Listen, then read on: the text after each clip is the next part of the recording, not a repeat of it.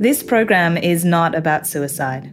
If you or someone you know needs immediate assistance with suicidal ideation or depression, please contact your local 24/7 crisis support service. If you're in Australia, try Lifeline on 13 11 14, Kids Helpline on 1800 55 1800, or the other services listed on our website at wheelercentre.com/betteroffdead. There is no death. There's only me, who's dying.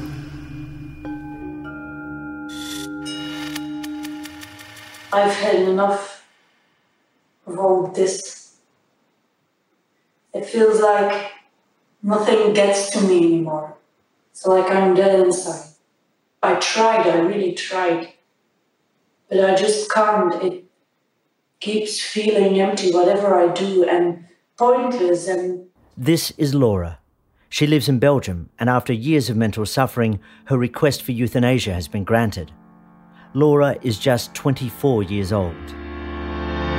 A fear of a bad death. Let's not make bad laws. And you'll go to sleep. Right. Denying them another option. Against the law. This leaves me no choice. A perfect goodbye. Of the eugenic impulse, evaluation of We just don't talk about it. Against the invasion of death. We play the game. I felt judged. It was over. People want to know. I know they can't control the me. police are obliged to charge me. Well, what the hell can you do? Murder, manslaughter, denying them another option. Don't do this lightly. My name is Andrew Denton, and you're listening to Better Off Dead. When I set out to learn about a sister dying, I told myself that I wouldn't look away from any of it, no matter how hard. This determination was shaken when I learnt of Laura. Immediately, alarm bells went off. My gut reaction was, a 24-year-old who is not terminally ill? How can they be so sure that they can't help her? Surely there's a point at which a society goes, no, you have too much life ahead of you for us to help you die.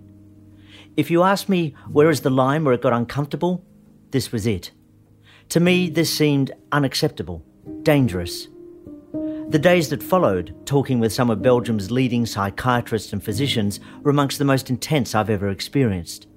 Emotionally, I couldn't shake the thought, this doesn't seem right, but intellectually I wondered, is there more here than I know? As I was grappling with it, I rang my wife in Australia. I told her about the young woman and what I had been learning about why doctors here thought it allowable she'd be granted the right to euthanasia. To my dismay, she responded fiercely. I support a sister dying, she said, but this is not right. You've drunk the Kool-Aid on this, Andrew. Sitting in my hotel room in Brussels late at night, I wondered if she was right. Was my belief in a sister dying blinding me to something that was fundamentally wrong? Maybe this really was the slippery slope. To be honest, I toyed with not including this story in the podcast. It's so fraught with ambiguity and nuance that I feared it could easily be misunderstood and derail everything else I've been arguing. But two things persuaded me to keep it in. First, that it was the people who were treating this young woman who had alerted me to her case. They wanted me to look at it, to try and understand. I realised that if I was going to be honest about the case for a sister dying, then I had to give everyone the chance to hear what I'd heard, no matter how confronting. And second, a meeting I had 2 hours' drive from Brussels with a man whose sadness was so intense it was almost visible. The story he told me would change my understanding of the world.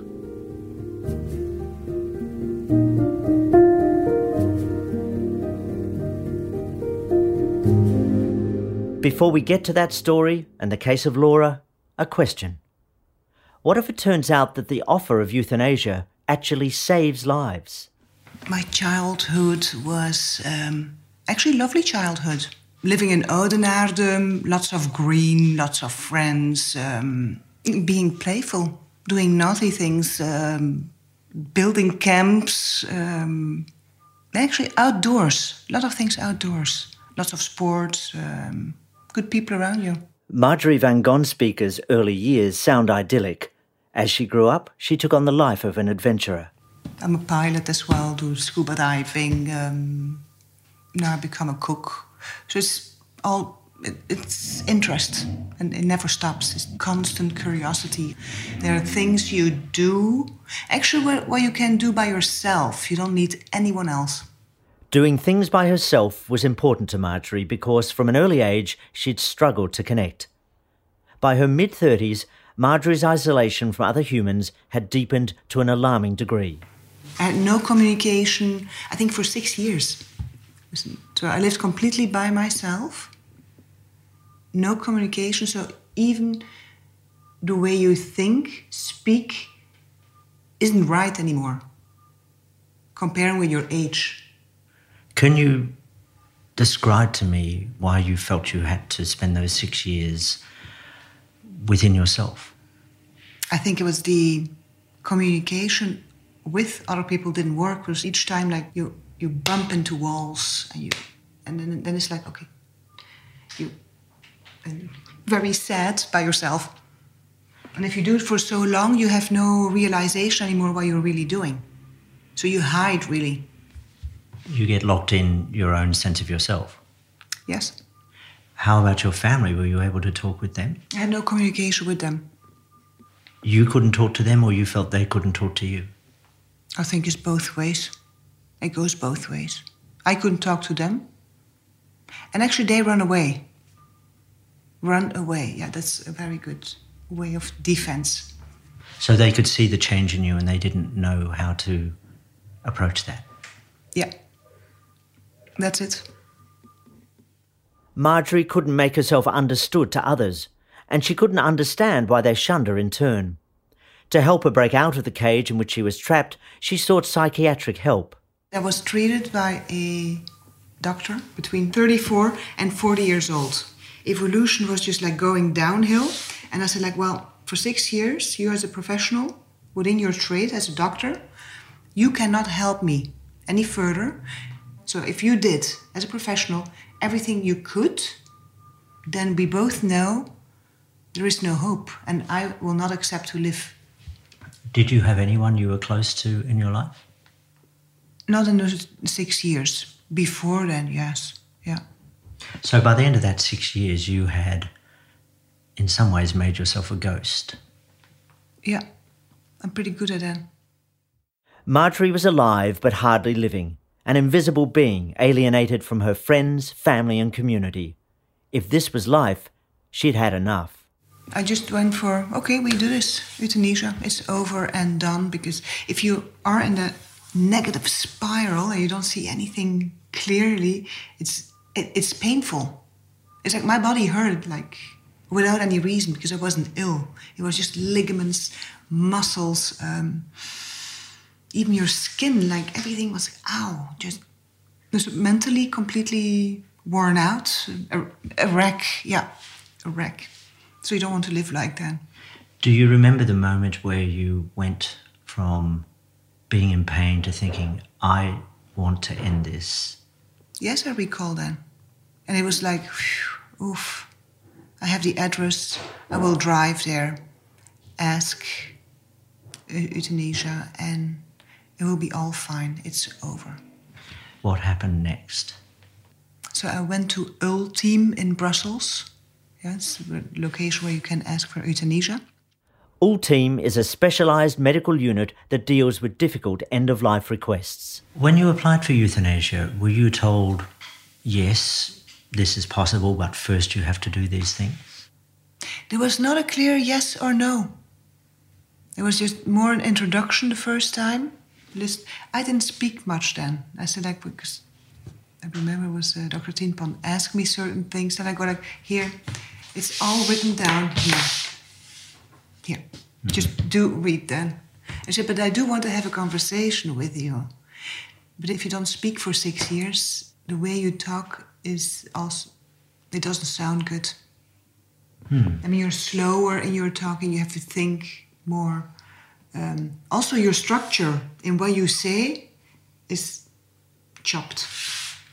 Your own language has become a foreign language. It was, yeah.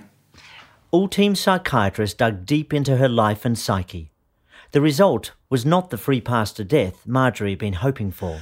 She gave me a card with 3 points.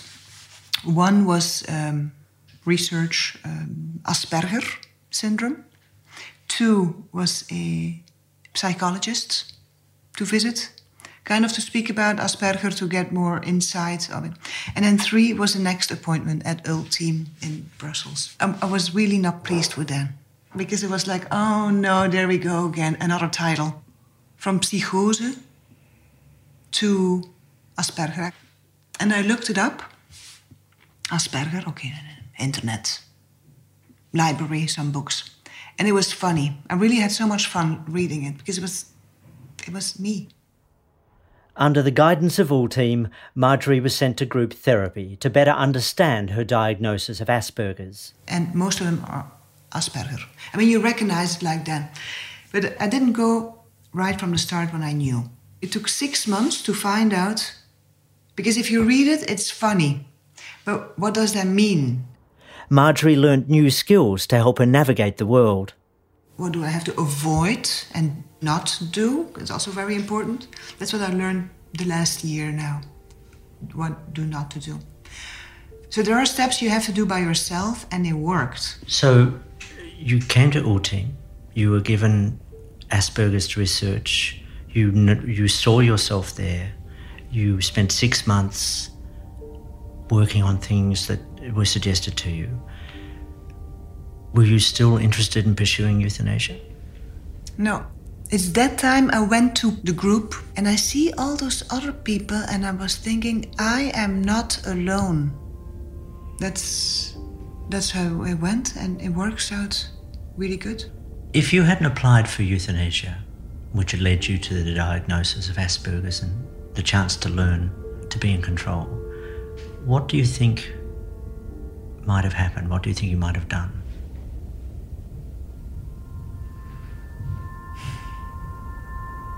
I probably committed suicide.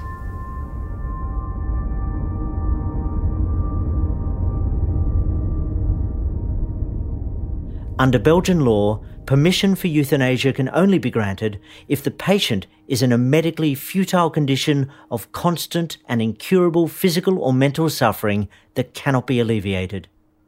In the case of psychiatric suffering, 3 doctors, 1 a psychiatrist, must independently come to the same view that the case is so intractable that the request for euthanasia can be granted.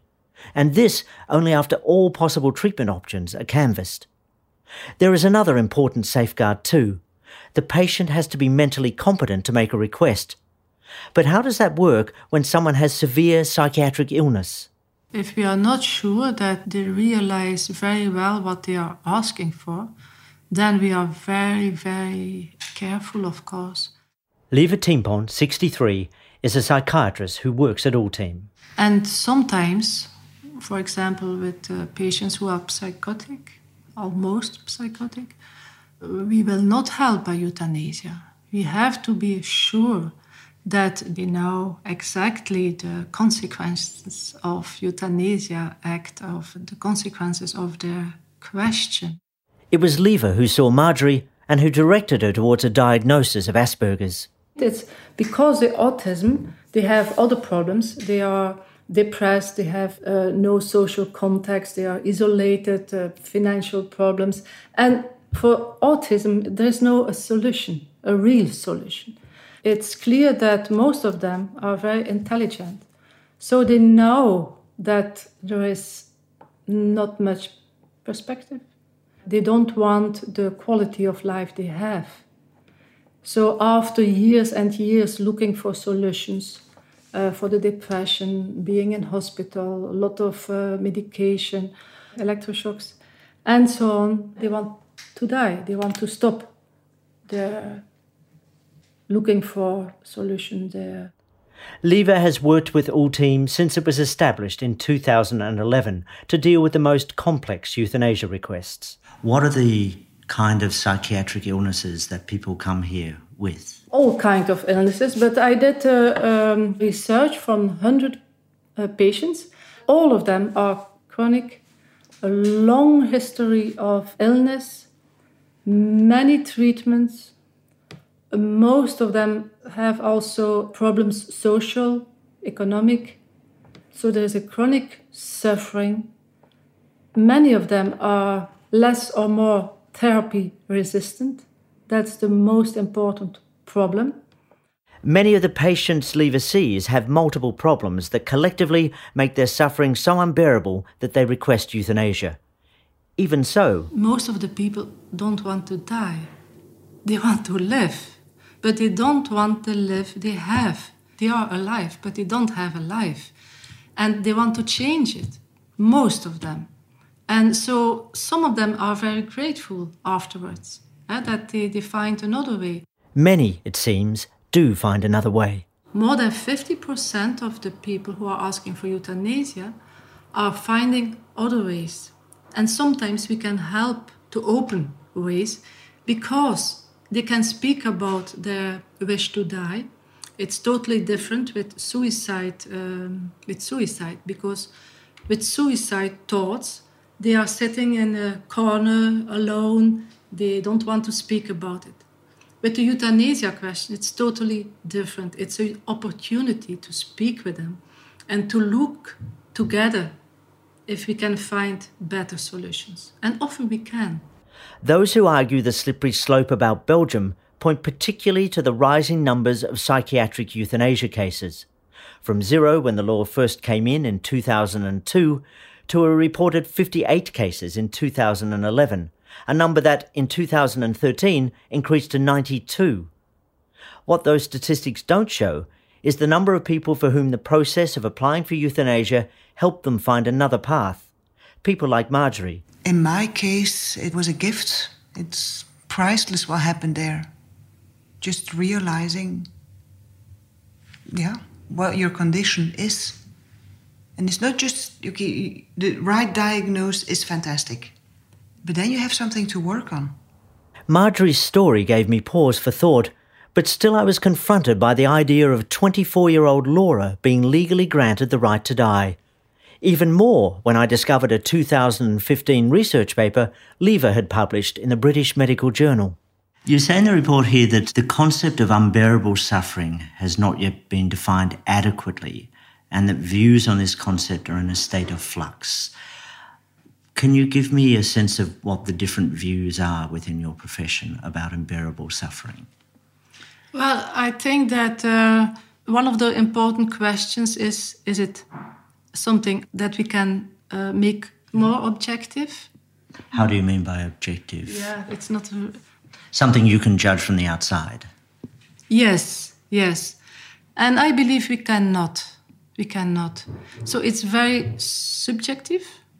It's only the person himself who can decide if the quality of life is acceptable or not. But we are doing now a new research just to describe unbearable suffering, how it looks like the suffering, the unbearable suffering. For example, almost all of them will tell you that it's chronic, or almost all of them will tell us that the consequences are very, very bad, social, economic, psychological. So it's not only the illness, but the consequences of the illness who make the quality of life.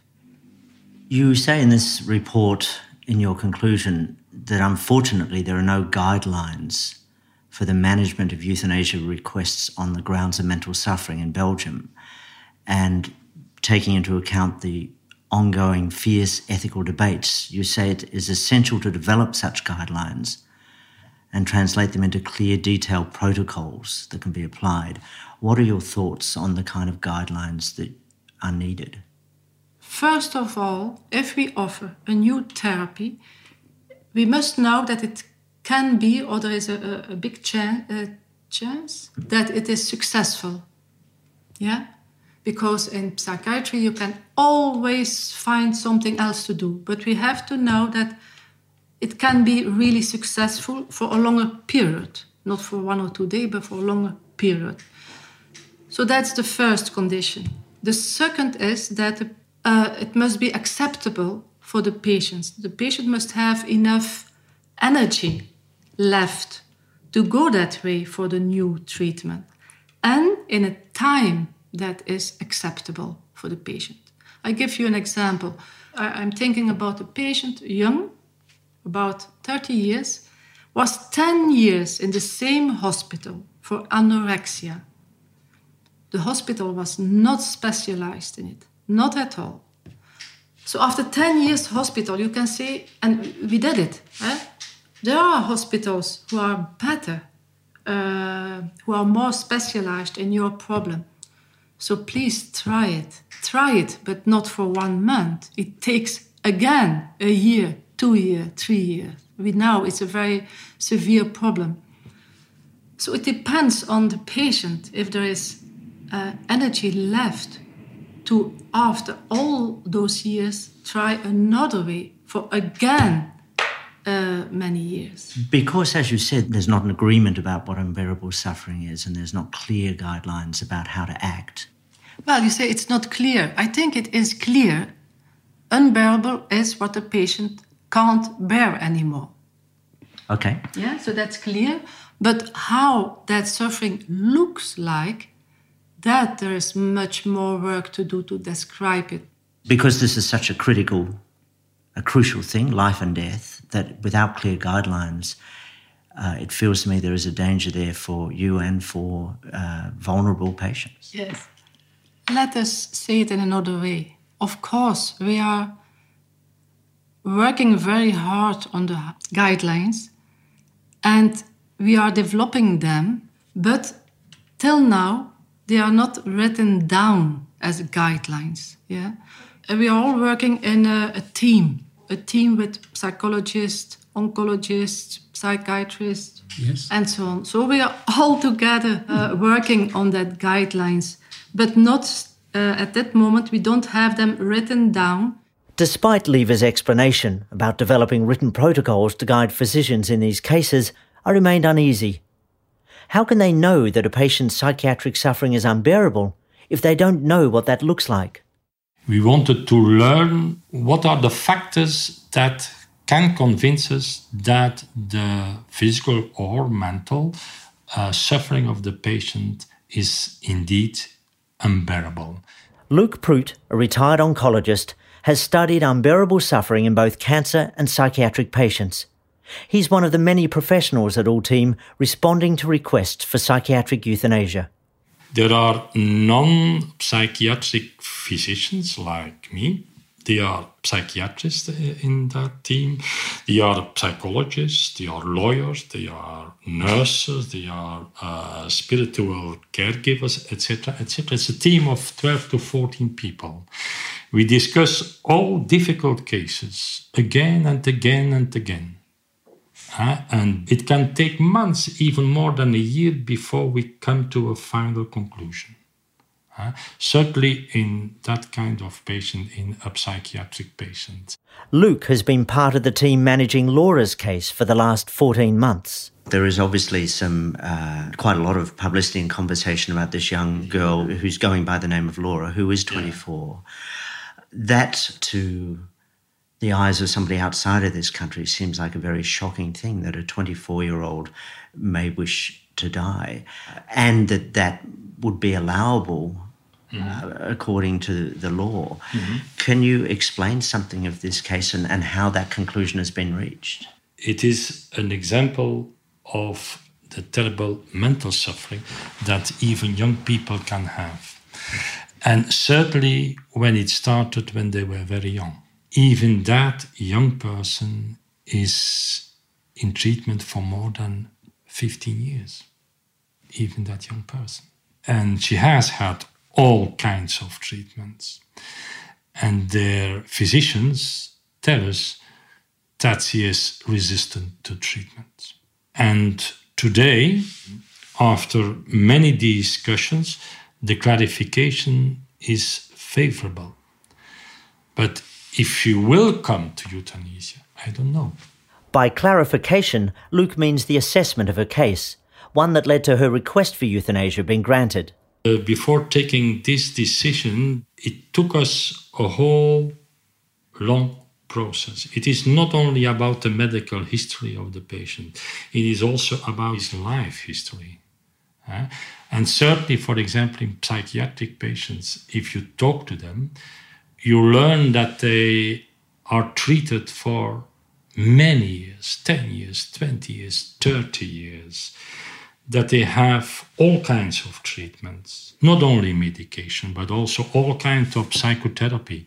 They recovered, they relapsed, they start again a treatment, they recovered again, they relapsed again, but we see that the time between the recovery and relapse shortens. And at a certain moment, there is no recovery anymore. And they are in a continuous state of mental distress, mental suffering. And that's the moment that the death wish is born. And I am an oncologist in my former life before I retired. And what I see, the difference between a cancer patient and a psychiatric patient is not very great. You see, in a cancer patient, he recovered, relapsed. We give him a second line of chemotherapy. He relapsed again. We give him a third line of chemotherapy, knowing that is a chance of recovering is smaller and smaller. And at a certain moment, we have nothing anymore. And we accept that that terminal ill patient may request euthanasia. The difference between that cancer patient and the psychiatric patient is the outside. In a cancer patient who is terminally ill, you see the patient. He is much thinner. He has pain. But the difference is the psychiatric patient has also pain inside. On the outside, it's a normal person. And that's the difficulty. But their pain is sometimes worse than the pain of cancer patients. That's very difficult to understand and to say that to other people. A key to recovery, experience shows, is reconciliation. We learned that if we can reconciliate the patient with her family, with her friends, with her life, that kind of rehabilitation is very important. They need a whole network around them because in their mental suffering, they lose their social network. And that's one of the reasons why their mental suffering is so terrible. But it's a fine line. For vulnerable people like Laura, the possibility of coercion has to be considered. We have to be very carefully because it could be an external pressure on her in the direction of euthanasia. And that we will avoid. And we have discussions with her that she has much more to think about herself. Let the outside world outside. Stay under treatment, that's very important for us, and try to find some courage and come to a final decision tomorrow, next year, in 10 years, I don't know. Is she comfortable with her decision right now that that's what she wants? I don't know. It is up to the patient to decide whether or not they will have their euthanasia. And what we see now is that the whole attention is given to her, gives her new courage. And I'm very happy for that because perhaps she will wait. She will put her euthanasia on hold. From that point of view, I am happy that the world is looking to that case. She told me, I'm happy because people now will understand a little bit what mental suffering is.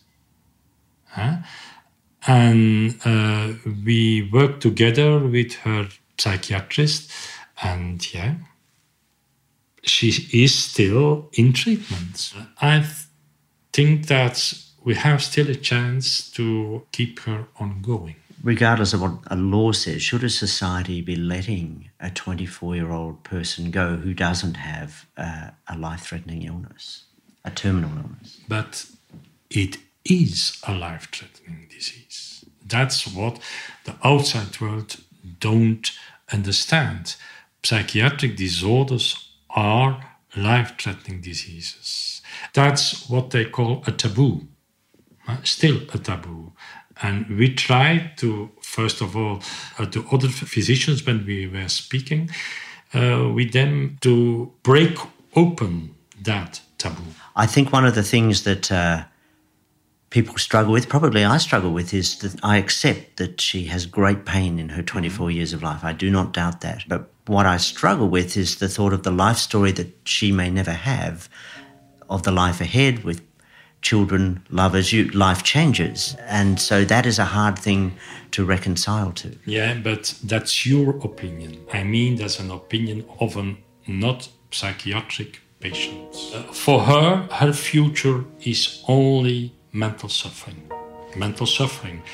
No possibilities of a definite cure. Also important. They know that. They don't think about children alive with a husband and children. Some of our patients have been married, but it was a disaster. Some have children, but it was a disaster for the children.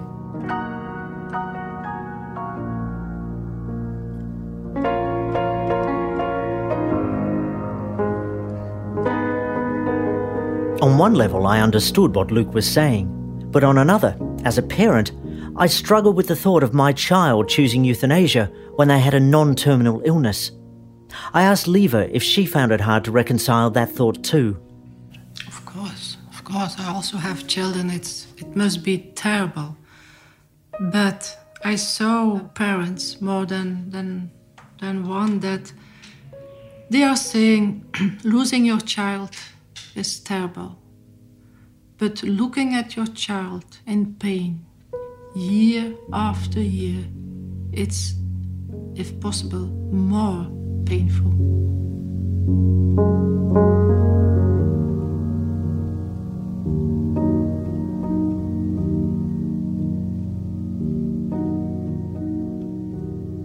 On a little laneway in the country, a couple of hours out of Brussels, lives a man who carries a sadness so palpable, it's as if you can reach out and touch it.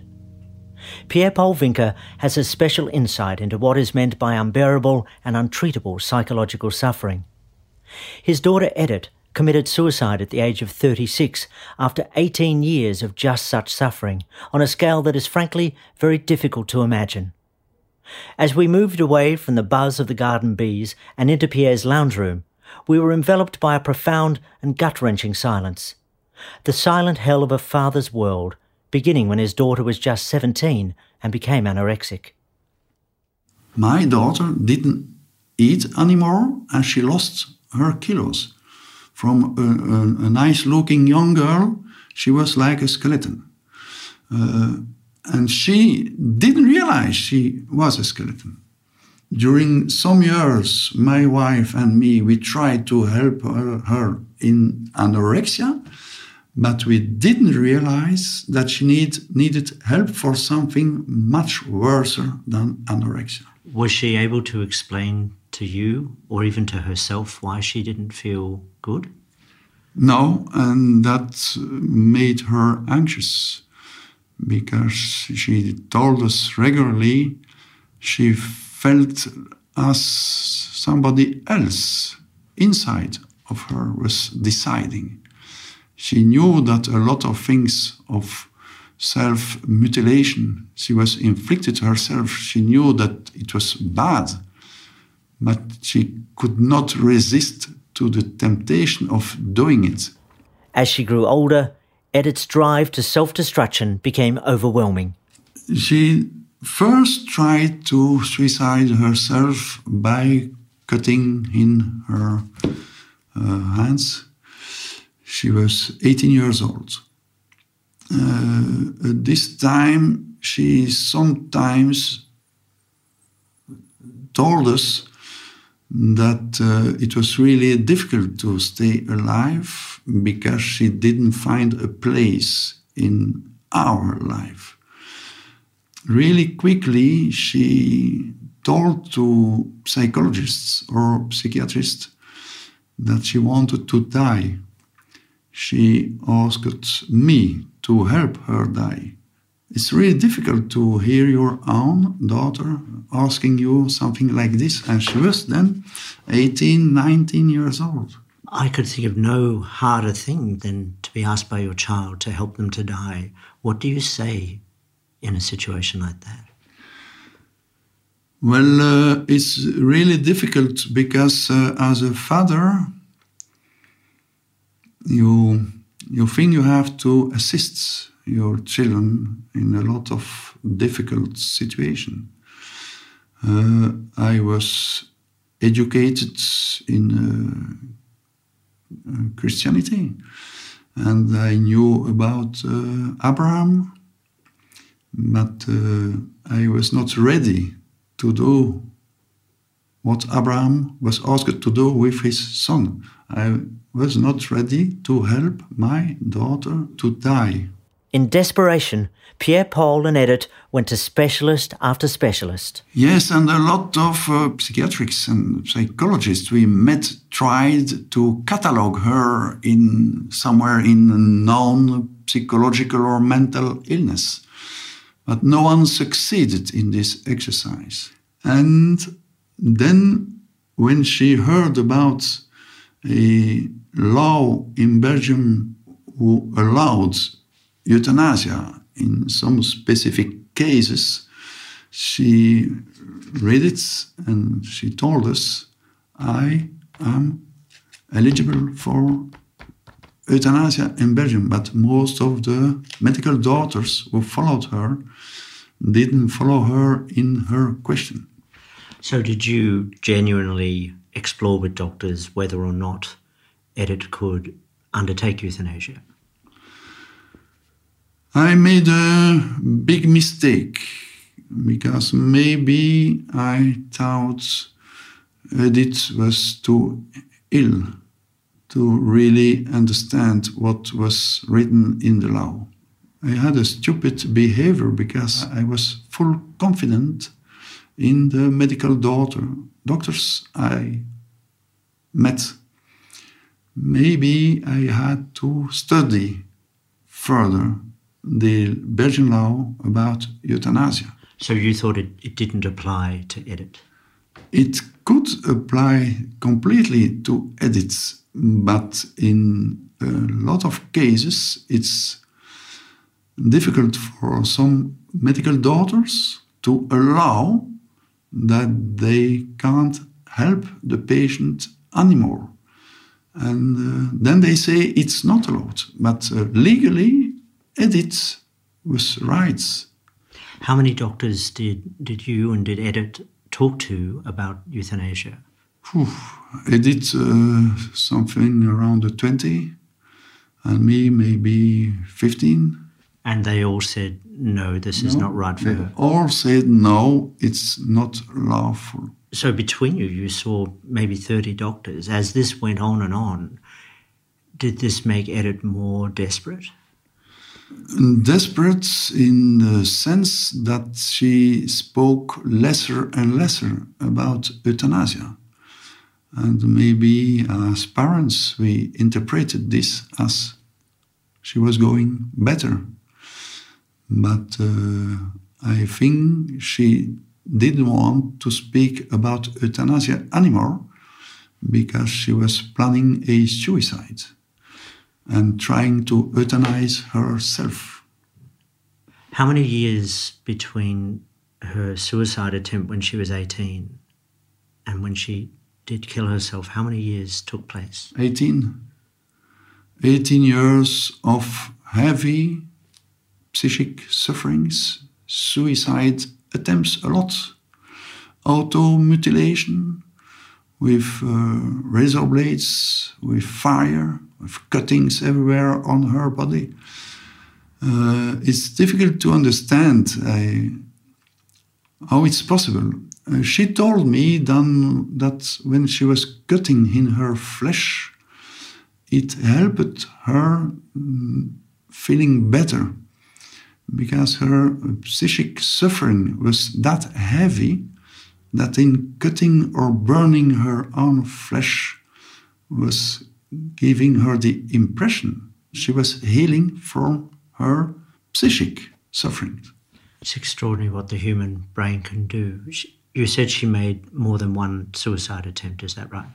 Yes, more than one. And she was really angry because she didn't succeed.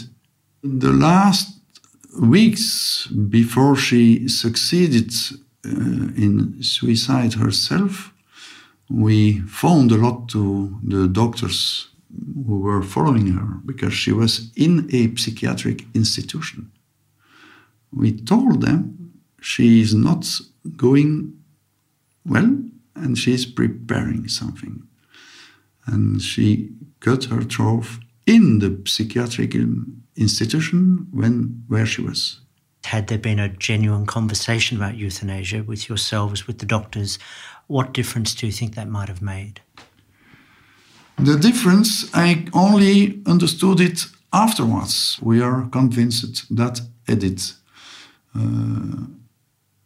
asked a legal question and that maybe it had been important to discuss with her about euthanasia versus suicide, instead of trying to avoid this discussion. It's really important because when you speak with psychical suffering people about their question for euthanasia, more than 50% of them choose to stay alive. They find a kind of medication to be listened to, that their suffering is recognized. And then maybe death is not a problem anymore because they could receive help to die. And in the case of Edith, more than 10 years, medication, psychiatric institutions didn't help her. Most of the doctors knew she was incurable, that the medicine couldn't help her anymore. So maybe it's time now to start avoiding this kind of discussion and to speak clearly with some patients about their suicide or their euthanasia. As a father, it's really difficult to read a police report describing what happened to your daughter when she suicided herself. It's horrible. When I discuss with parents of people who are euthanized, it seems so peaceful. It's difficult to use these words. It's beautiful because they can say goodbye to each other. For all your deep love for your daughter and care for her, is there a sense that you failed her even though you didn't know that you were failing her? Yes. My feeling is that I failed somewhere because I cultivated my hope without understanding her despair. I thought we can solve everything in life with love or with parental care. But it's not true. There is a limit even to love and even to parental care. Have you been able to forgive yourself? Not every time. I sometimes still have doubts, but those doubts are especially the way I communicated to my daughter. Maybe her sufferings were that much. I didn't always spoke to her as if she was a healthy young woman. And she was indeed a healthy young woman with an illness. Her brains functioned fantastically good. she knew what was happening. She realized that with all those medicine, she was only a shadow of the beautiful, clever young woman she used to be. She realized that she was already dead.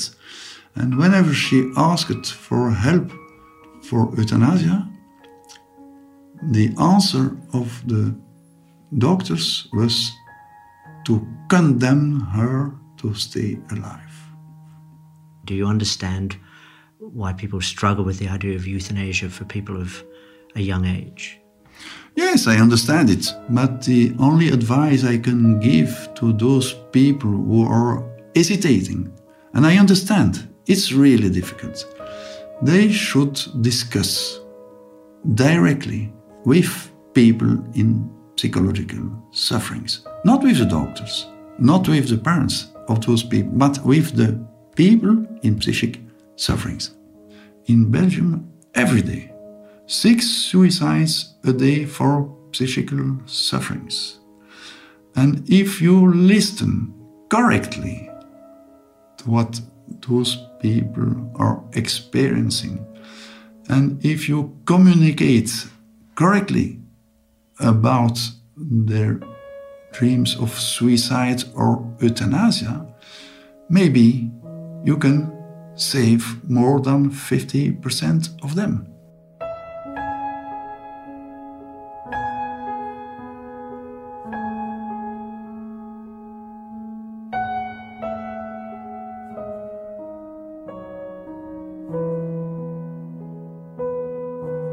In a way no doctor ever could, Pierre Paul had described for me the true shape of the monster they were dealing with.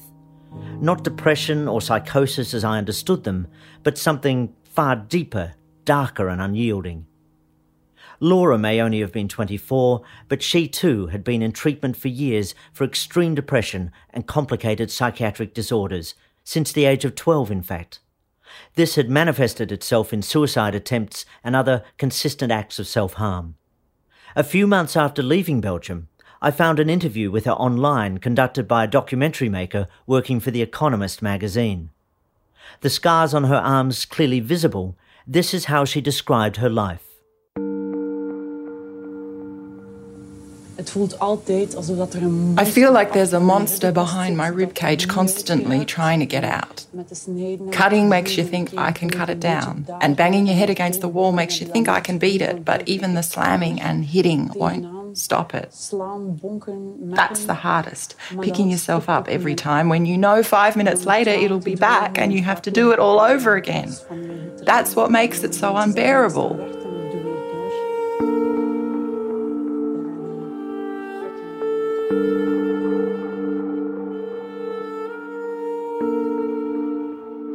So, Lieve, when you talk to Laura and she expresses, this life is not for me, what do you say? Well, every time I see her or I mail her or I hear her, we speak about life, and maybe there are possibilities to try something more. And that's, of course, my wish. My wish that she even now can find a way out of her pain by another treatment, but on same time I know she wants quietness, or she wants the possibility to die in a good way, and it's like balancing between those two. I want to offer her another way to live. And on the same time, I want to offer her the peace so that she can die on a soft and good way. Is there a concern that other young people who may be struggling with depression, they learn about a case like Laura's and they begin to think towards euthanasia as a solution to their problem rather than looking elsewhere? Yes, but I hope so, because it's like I said before, it's an opportunity to speak about their wish to die. Some of them already wished to die when they were very young. The first suicide attempts, yes, they were very small already, very young already. I always say, speaking about euthanasia is not dangerous. Not to speak about is dangerous, because then they are preoccupied only by the suicide thoughts. If you can take them away, there's more space and time and energy and quietness to look at their life.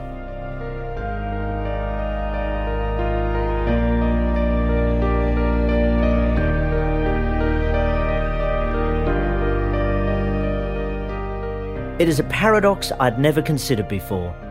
How embracing the prospect of death can hold out instead the possibility of life. In her interview, Laura confirmed that the offer of a gentle death had saved her from a violent one. Without the option of euthanasia, years of suffering would have been compounded by a gruesome and lonely death. I would have killed myself. Even so, I wondered if Lieve in any way doubted her course. I respect the care and the thought with which you go about your work, but it feels to me that you are also on a very high tightrope. Are you certain that psychiatric science knows enough to make a call on life and death? Well, it's not the science who decide. I think it's the quality of life and the energy left that decide if people can go on or not. They decide, not the science.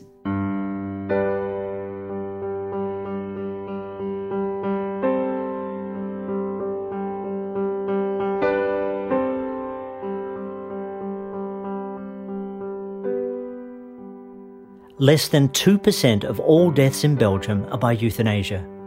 In 2013, 97% of those were people with terminal or chronic physical diseases. 3% were psychiatric. Within the Belgian medical community, there is ongoing debate about how best to deal with such cases. Some feel strongly that euthanasia is not appropriate. If you'd like to know more, head to the episode page at wheelercentre.com/betteroffdead. For me, Laura's story was by far the most confronting thing I found on this journey. It took me a long time to understand the true nature of her unbearable suffering, and even longer to appreciate how the people at Ultime were using euthanasia as a way of encouraging her to live. You may hear what I've heard and still think that their approach is wrong, but I came away with respect for what they're doing. To truly seek to understand the unbearable suffering of others, to walk beside them into the darkest places, searching for even a glimmer of light, and should their suffering prove beyond endurance or treatment, to promise a loving way out, was to me a remarkable display of rational compassion. I couldn't help but wonder how many people in my country, suffering in this way and desperate for relief, might have been kept alive by the same approach. And Laura? She'd nominated last August to end her life by euthanasia, but as the day approached, opted not to. She's in treatment still and, in her own words, is holding her breath for the future. Next episode, I travel across the Atlantic to the last place I expected to be discussing assisted dying, the state of Oregon in the God-fearing US of A. Not only do they have a law to help people die, but it's the longest running one in the world. How did something so controversial become law in such a religiously conservative country? And 17 years later, why is there no controversy about it at all? 12 angels from the north, 12 angels from the south, 12 angels from the east, 12 angels from the west.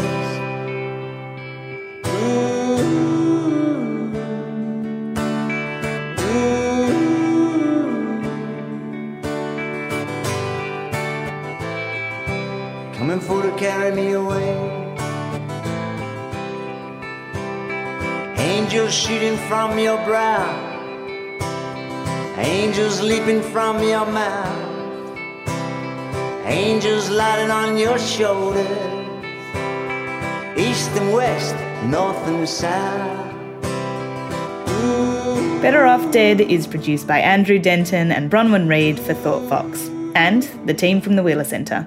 Visit wheelercentre.com/betteroffdead to hear the series and subscribe, and to learn more about the people and ideas from each episode. Angels leaping from your fingers, angels dancing on your breast, angels happy just to linger, north and south, east and west. Ooh.